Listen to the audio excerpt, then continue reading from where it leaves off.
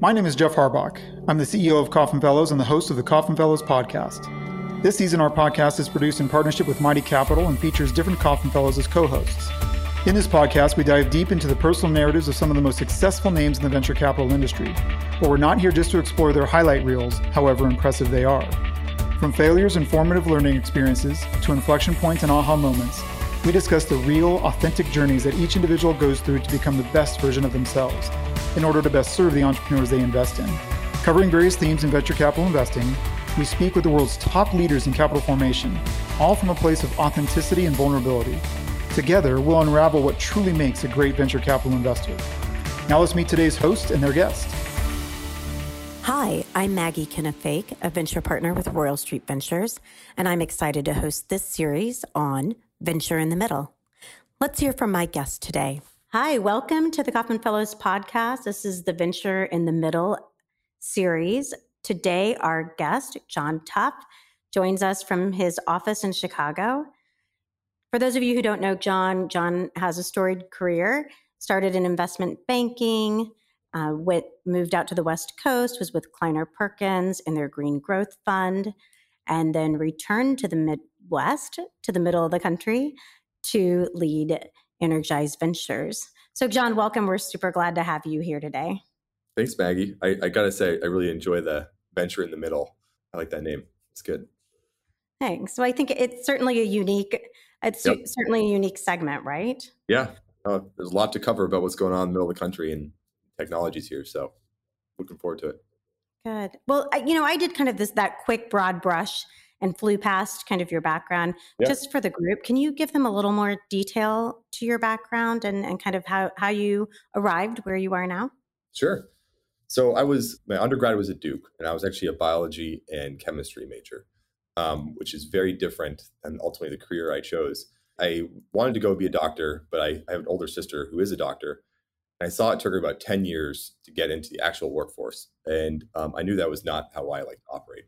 So my junior year, I got a job at UBS in their investment bank because at that time, bioethanols were all the craze. And a bunch of, the corn turning to fuel was the craze in the mid 2000s for those that don't know this. And banks were looking for biology students to help them explain the process. So I got into banking, and I was there for a couple of years after that, focused on alternative energy as well.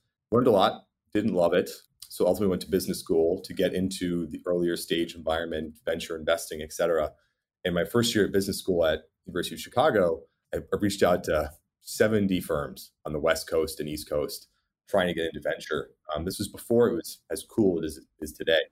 And actually ended up getting 20 people respond and created 5 or 6 interview processes for myself and then ultimately got selected to join the Green Growth Fund at Kleiner, which is now called G2 Venture Partners. Was there for a few years, loved it, realized that I really wanted to get an operating experience under my belt. So after a number of investments with the group, left to go join as one of the first employees at a firm called Choose Energy, which was an online energy marketplace. There's a few of those now. And when I was there for about 5 years, we sold it successfully to Red Ventures. This is all on the West Coast, and ultimately decided at that moment to move back to the Midwest, to Chicago specifically, with my family, where I joined the then very nascent Energize Ventures team. And over time, I've now grown into being the managing partner of the group. That was a long explanation. Hopefully that was sufficient, but happy to answer any questions. No, I just think that's super interesting. And I think it provides really good context for some of the things we'll talk about. So let's talk about Energize for a minute. So you guys are investing, I think the way you frame it is digital transformation of energy and industrial markets. Correct. And focus on emerging tech, right? And capital intensive industries. So talk to me a little bit about why is industrials so important to Energize? The approach that we took, and there's this study, I can send it to you, this McKinsey study that shows the IT spend by industry as a percentage of revenue. And the banking industry spends like 8% of their revenues on IT. And you go down the whole list, and the very last group, like literally the worst innovator in digital technologies, is the energy and industrial cohort. And there's 2 ways to approach that. The one approach is They've been bad before, they'll always be bad. That's not how I think. I want to be more positive. I fundamentally believe that these industries, if you know how to approach them, are willing and open to adopt new digital solutions. They are the backbone of America. The manufacturing, the logistics, the energy, the industrial machinery are a key part of our economy. And we need to help them get more digital. And there's a whole new wave of individuals joining these firms who are going to think digital first. And so we've made investments in the space that are going to help infuse digital solutions into the industrial backbone of kind of North America and actually globally as well. So that's the general thesis. So, that's interesting too. When you were talking about just kind of the massive scope and sort of reach, I mean, isn't it, I think I've seen it, it's what, more than 50% of the GDP is wrapped up in these sectors. I mean, and yet it's been slow to see digitization, but even to see venture and sort of investment pay attention to those opportunities. And I know we'll talk more in a few minutes about how that's all changing. So you talked about the McKinsey report that sort of shaped Energize's focus there. What about you personally? You started working in that space somewhat really early on in your career. Yep. What drives your passion in this space? So I think there's a lot that forms anybody. And for me, I was born in Canada, and there's a big Canadian ethos about being positive to the environment. I went to a lot of camps growing up that were very involved in being part of nature. So it started there, but then generally I looked at all of the different industries where somebody could spend their career, and there's everything from we talked about this before the show started, marketing technologies to banking to renewables, et cetera. And I've always felt the need that you can do good while making a big financial return at the same time. And so from early in my career, I've just been focused on aligning those two initiatives. In the US, probably first, and other countries are really catching up. There's been a huge focus on this, sustainable revolution. That's what I call it. I think the first industries that actually addressed it were the power industries. About a decade ago, really started thinking about decarbonizing, and they're on a torrid pace now. But finally, the other traditional industries, industrials, manufacturing, transportation, are now all looking at a holistic adoption of more sustainable solutions. And a great way to do that is by being more digital and approaching efficient operations. So to me, those all just aligned, and I'm thankful for it. And I'm thankful for the people I get to meet, like you, who take a somewhat similar approach to the mission. Yeah, I couldn't agree more. I think the two things for me that make me really interested in that space certainly are the kinds of people that you meet working in it. I talked to somebody the other day who referenced someone they had met in Indiana. It was actually Secretary Buttigieg a long time ago. This was a West Coast investor, and when he came, it was Mayor Buttigieg at the time, but said to him, we have an asset here in the Midwest that you don't have on the West Coast, and that's sort of real people solving real people problems. And I guess when I think about industrial, it is so much of it's the heart of America, right? It's the heartland. It's the kind of people you meet, but then it's also what you were talking about in terms of kind of that lack of investment in digitization. There's just so much opportunity to do better and make us more productive and make these massive sectors more efficient. So, one of the, certainly, historically, this has been, I would say, very much an undercapitalized sector in terms of investment, in terms of the VC world paying attention to it. That seems to be shifting. It's increasingly becoming a hot sector. I know we started to talk about that a little bit when we jumped on the call. What do you think's driving that? Why now and why not earlier? Yeah, I think so. There's been in clean tech 1.0 and industrial tech 1.0, which there was a big wave of interest in this space from 2005 to 2010. And there was this idea that all these really cool technologies, data analytics, computer vision, machine learning, et cetera, there was this knowledge that industry probably needed them. But the original way to sell into industrials was, let's just throw at them a lot of really cool technology and see what sticks. And that's what failed dramatically. I think in the last decade, we've seen an increased respect from the venture capital community towards the subject matter expert. And that if you can make the subject matter expert an ally and the adoption of technology, somebody who you are peers with and who you are not smarter than, the technology companies can have greater success selling into the vertical. That's launched a number of firms with industrial and energy focus who end up being a bridge for that space. And that really drove and starting to drive some pretty major results in terms of exits for our market. And anytime there's great exits, generalists tend to show up. I like to joke that generalists are the last to show up to the party and the first to leave in our market. And they are here now. And so the question now is just how long the party lasts. Right. Well, I'm going to hope that we're in very early innings of that game. Okay. So, one of the things I'm spending some time thinking about these days is some of the most significant issues that these foundational industries are facing. And when I'm looking, I'm seeing things like labor shortages, cyber threat vulnerability, certainly, even before this year, but magnified to a great extent this year were the supply chain and logistics issues. I've heard you talk about how vulnerable the industrial sector is to cyber threats and the opportunity that AI and machine intelligence could hold to address some of those. Tell me, what are you seeing as some of the opportunities around cyber? What are some of the technologies that you're seeing that get you excited?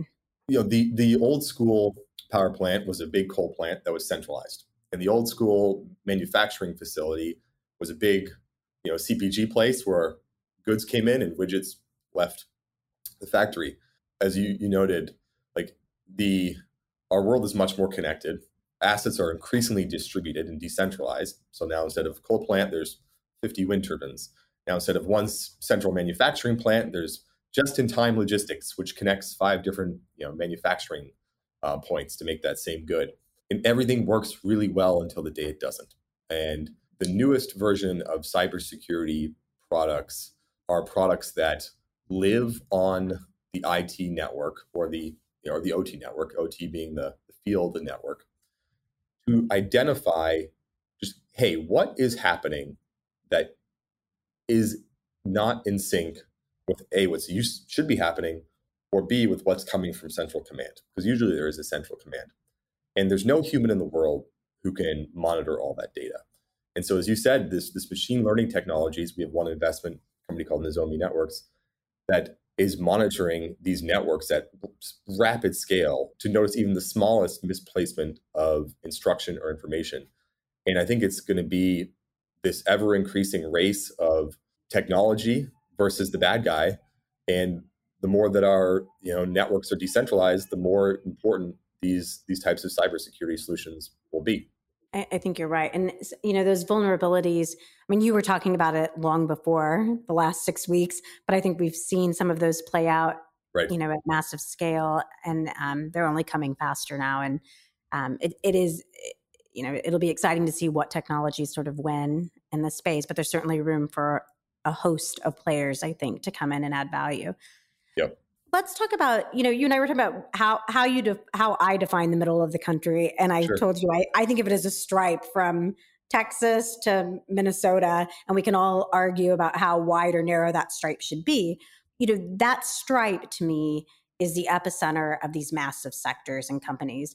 And, like we talked about, they've been slower to adopt technology.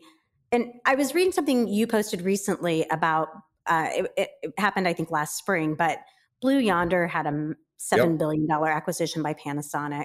Mm-hmm. And you had a lot of really interesting insights about, why Panasonic was acquiring Blue Yonder and what it meant, what you thought it might mean about how manufacturers are going to approach supply chain and logistics in the future. COVID's certainly been one of the big drivers of acceleration we're seeing. Talk to me about what you anticipate we might see in this kind of next chapter of manufacturers and how they approach their supply chain logistics issues. Yeah, I think you're in Kansas in the heart of all of this too. So I want to throw the question back to you after. But I just think that there's probably 2 main movements. One is every single manufacturer, whether it's maker of a candy bar or a power plant, their consumers, their customers are demanding knowledge about the source of those ingredients. And the current supply chains are not built for that level of information and availability. And I think it's just going to be standard. We're going to wake up in 30 years, and the factory and then the farm that the good came from is going to be known, and how ethically it's sourced, what the carbon footprint, that'll all be known. That data has become expected. I think that's a part one. And then part two is consumers are going to want to know, or corporations are going to want to know more data about what's going on from that manufacturing all the way until the day it arrives. And right now, I know we all think that these systems are so digital and tracking a good. They're still not. And that predictability to manage a supply chain, to know when a good is going to come, what type of event might disrupt the supply chain, the amount of investment we'll require to really bring transparency to supply chains is still, it's going to happen well beyond my career. And it's a transformational opportunity for startups in the Midwest, or that down the middle, as you're talking about, to serve, because the customers are here. Couldn't agree more with you. And it is funny when you think about, as consumers, we think because we can order it on Amazon and see where it is as it moves towards that last mile of delivery, right, we think it's really clear. But the reality is, when you look at how freight, and I've been shocked even like at commodities logistics, it's all triplicate sheets still, right? And it's 90 days before those reconciliations are even coming to pass. I mean, there's so much room for that to improve on so many levels. We're looking at that phase too, Maggie. So maybe we should trade some notes on a few companies. I think that'd be great. I'd love to do that. Do it. So, I grew up in the Midwest. We talked about that too. And, I think there's many advantages to building here and to investing here. You were in California. You were at the Green Growth Fund, which is now G2V. You moved back for the Midwest. I'm not an expert on many things, but I'm pretty sure you didn't move back to Chicago for the winters. So talk to me about why. I mean, you really could have done this work in a number of places. Why here to invest and be part of, building great companies? Beyond the winters, as you said, there were a few items that I was optimizing for at the stage of my career, and then what Energize specifically is optimizing for. One is, there's a mentality to tech investing that the customer doesn't know what they want. Just couldn't believe that is so far from the truth when you invest in industrials, because these customers do know what they want, and they are incredibly technically skilled. They have incredible understanding of all the complexities. And I felt it was an incredible advantage to have what I believe is, most of that GDP of that segment is somewhere in the middle, as you describe it. And having access to them, having that Midwest fabric, center of the country fabric, to develop access and then information asymmetry, which ultimately will drive better investments, was a goal that I wanted. And we found that at Energize. We've specifically constructed our fund with LPs like Caterpillar, who's based in Midwest, Invenergy, large developer, GE has big offices here, Schneider Electric, big offices, and then beyond that, there's literally all the logistics companies who most people don't know the names of, or agriculture firms. They're all within reach here, and it's frankly a heck of a lot easier getting to know them from Chicago than it is from San Francisco. I couldn't agree more. I think you're completely right. Now let's talk about, we talked about the investment side. Let's talk about the company building, the founders side.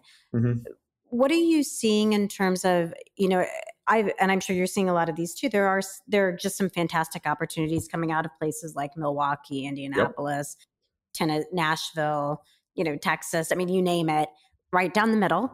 Talk to me about what you see as some of the unique opportunities for founders building here. Yeah, we have a couple investments in Chicago. We've looked at a number in Minneapolis. We have one in Texas. Let's do one together in your neck of the woods too. That'd be great. I'd say just using Fast Radius, who's one of our investments here locally in Chicago. They do additive printing, design, and logistics. They were able to access, because of the Chicago network, an incredible number of companies, many of which are Fortune 500, because of that connectivity, because of that local fabric, and the ability to bring those executives on site for quick feedback and to show the product in real time. And that proximity, again, that you can't fake it, that somewhere in the middle of America fabric closes deals and brings trust that maybe the coasts have lost with a lot of the fake it until you make it ideals that have kind of crept into other areas. again, I see a lot of the same thing. And I think now, there were a lot of really horrendous things that happened as a result of the pandemic. But one of the things that I think will be exciting to watch, especially in the middle of the country, is we've had this great dispersion of startup talent across the country, and kind of how that unfolds and creates new stories in the heartland, I think will be interesting. So there's a Chicago campaign. I think they're actually putting billboards in like San Francisco and Boston, like come back home, raise your family here. And I think it's going to be successful. If, people are already coming back. Texas is obviously going to be a big winner. There's tax reasons, there's weather reasons. But I think we've now all realized that we can do a lot of our job, unfortunately or fortunately, through a computer screen. Why not live where you want to live? Well said. So, okay, I'm going to shift our conversation and just talk for a minute about Energize. You guys have made, and my numbers are probably off a bit, but 25 plus investments across four funds, I think. Can you first correct me if I'm wrong? We've announced under 20, but okay. You're in the range. Can you talk to me about your thoughts, Energize's thoughts on portfolio construction and investment strategy? Yeah, in terms of investment strategy, I'll start there, which is the average revenue of a company in our portfolio when we invest is $4 million. And the reason that's important is you just can't, even if you have a big lumpy customer, which industrials may have, if you have $4 million of revenue serving this space, your product works. You have proven the value to people who know the value of products. There's no, this might have a good payback schedule. So we focus post-technical risk, but really early on in commercial adoption. And then we leverage a lot of our LP network and our industrial network here in the Midwest to help scale those companies. The second main criterion for us is, again, capital light businesses, more digital. There are better business funding mechanisms to fund a big hardware plant or a big hardware technical innovation. For us, we want to focus on that software layer, which venture has proven well. And then finally, we're Energize, which is energy within the name, but only about 20% of the revenue in our portfolio comes from the energy space. It turns out that construction, agriculture, industrials, automotive, all of these industries, these more analog industries, these more Midwestern industries, frankly, tend to buy the software the same way, which is you got to show me the value. It's got to work. There's going to be a POC, and I'm going to buy when I'm darn certain it's working. And so we've really aligned to businesses who have those characteristics. And so when you move it on to portfolio construction, there's a few that are a little earlier in the commercial adoption and a few that are a little later. But we're generally just looking for founding teams or entrepreneurs who respect the customer. It's like, I can't describe it more than that. It's like when you introduce them to a logistics provider in the Midwest, do they want to get to know what that business is really about, or do they want to sell their technology? And for us, we can tell within a meeting or two, if we call them, if they're energized entrepreneurs, if they have that ability to connect. So that is how we look at de-risking across the portfolio. I think a lot of people in this space talk often about you really can't win as a founder if you're an industry outsider. It's really important that you can understand the customer and that you can speak their language and understand the problem you're solving for them. I also have watched this sort of shift where now you're starting to see these founding teams where you might have an industry insider paired with a technology expert come together. What are you seeing that works in those spaces? I mean, are you seeing founders from I think what you're talking about is founders from outside the space kind of flying in and trying to sell the greatest solution to X, Y, or Z, and that's not well received. Where does it work? Does it have to be an industry insider, or can it? So it's funny, half of our portfolio companies are actually based, or they were before the pandemic, based in the Bay Area. You can have that customer know-how and be in the Bay Area. It's just, it's a needle in a haystack, and that takes, making sure. So in our process, to give you an example, we get to know a company usually for about 9 months before we invest, which is longer than the current very hypey cycle these days, because we want to see, we really follow. We'll make sales introductions, and Energized members will actually sit in on the sales calls. We want to see how you react. How did you respond? Did you take feedback from the call and change your marketing materials to connect on the level? Because that's what it takes to succeed. And if you don't want to commit the resources to this space, like we want to know. So our time we also think is valuable. And there's been a number of companies who we've invested in who they had no revenue in what you and I would call these industrial verticals, who now have all the revenue coming from these spaces. And that's just like, that commitment it's rare, but when you find it, you just got to like load up. Right. No, I think that well put. So, our focus on this podcast is what makes a great VC. And we like to look at some of the harder parts of that journey and you as an investor. My path was very non-traditional, and I'm always curious about other people's journeys here. So, you talked about joining a startup that you worked through its acquisition, I think. And I know those can be exhilarating rides. Why did you switch to venture versus going after and playing a key role in another startup? I know you went back and forth in a few roles too, so there's never an easy answer. I was really close to coming back into an operating role here in Chicago. I felt like there were a few opportunities where my growth experience could have been helpful, but again, going back to what we talked about earlier, I really wanted to make an impact in this sustainable revolution, this digitization of the traditionally analog industries. I felt like I had learned the pros of the technology industry from the West Coast, and embedded it within my personality was the pros of connecting with these, middle of America. And and I wanted to find a high leverage role, high fulcrum role to put those together. And that was Energize. It's worked out well. I will say I definitely miss the operating side. I miss the, owning a P&L at a startup, and then, living with the consequences of missing or hitting that number is frightening but exhilarating. And you don't get that in venture. This takes 8 years to figure out if you're decent. It takes different patience profile. But I now have far greater respect and patience with entrepreneurs when the pros and the cons do happen. I think that was an important lesson for me in the operating side. That makes a ton of sense. And, I think being in venture, one of the things that's so interesting about it is we get to see so many founders and so many companies and so many different dynamics that kind of exhilaration still holds. It's just in a different way. Yeah. Yep. Right. We don't get to go as deep, but we go more broad, which can be exhilarating in its own way. Were there experiences early on in your life that you can point to that translated to kind of the grit and resilience that it's taken you to kind of be successful on the path you've chosen? So I moved a lot growing up. Canadian by birth, lived in Canada, Connecticut, London, England. I moved from London to Dallas, which if you want to talk about a move of culture, that's quite one. I think North Carolina, and then Illinois, California.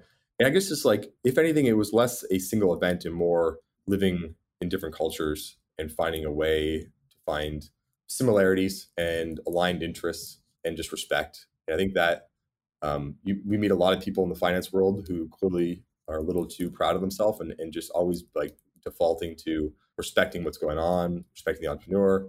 And then for us, just like, these should be 5 to 10 year relationships if everything goes well with the company, and always acting, for the long-term relationship. There's no short-term wins here. If you start optimizing for the short term, either in venture or in a startup, you're toast. So to me, it's just, it was generally learning about finding common ground. It was a common trait of me moving around growing up. Yeah. And being interested in kind of what drives other people and what makes them tick and what their interests are and what they care about. Right. Yeah. No, thanks for sharing that. I think that's interesting. Okay. So we're kind of coming to the end of our time. There are 3 questions that we ask all of our guests. We kind of hit these in rapid fire. In your opinion, what makes a great VC investor? Curiosity. There's secrets hiding in plain sight. And if you can ask the right questions and really engage with somebody to learn what drives them through question, you can find out a lot of great answers. Great. Now, you don't really actually give out much advice on your blog. I love Tough Venturing. Is such a fun read. I've enjoyed it, and for those of you listening who haven't checked it out, if you're interested in the industrial space and some of the different macroeconomic issues in play, I suggest you follow it. But what advice do you have for? You're welcome. What advice do you have for our audience of investors and innovators? Yeah. So for the innovators, my number one advice would just be, stay capital efficient for as long as you can. it's really easy to read blogs or read something about a very successful company and think that it all was rosy from the start to the end. If you stay capital efficient, you can control your destiny and ultimately let the customers pull you at the right time. I see so many companies who want something so bad that they spend only for the opportunity not to be there, especially in the industrial space. Sales cycles are long. They're 9 months to 12 months.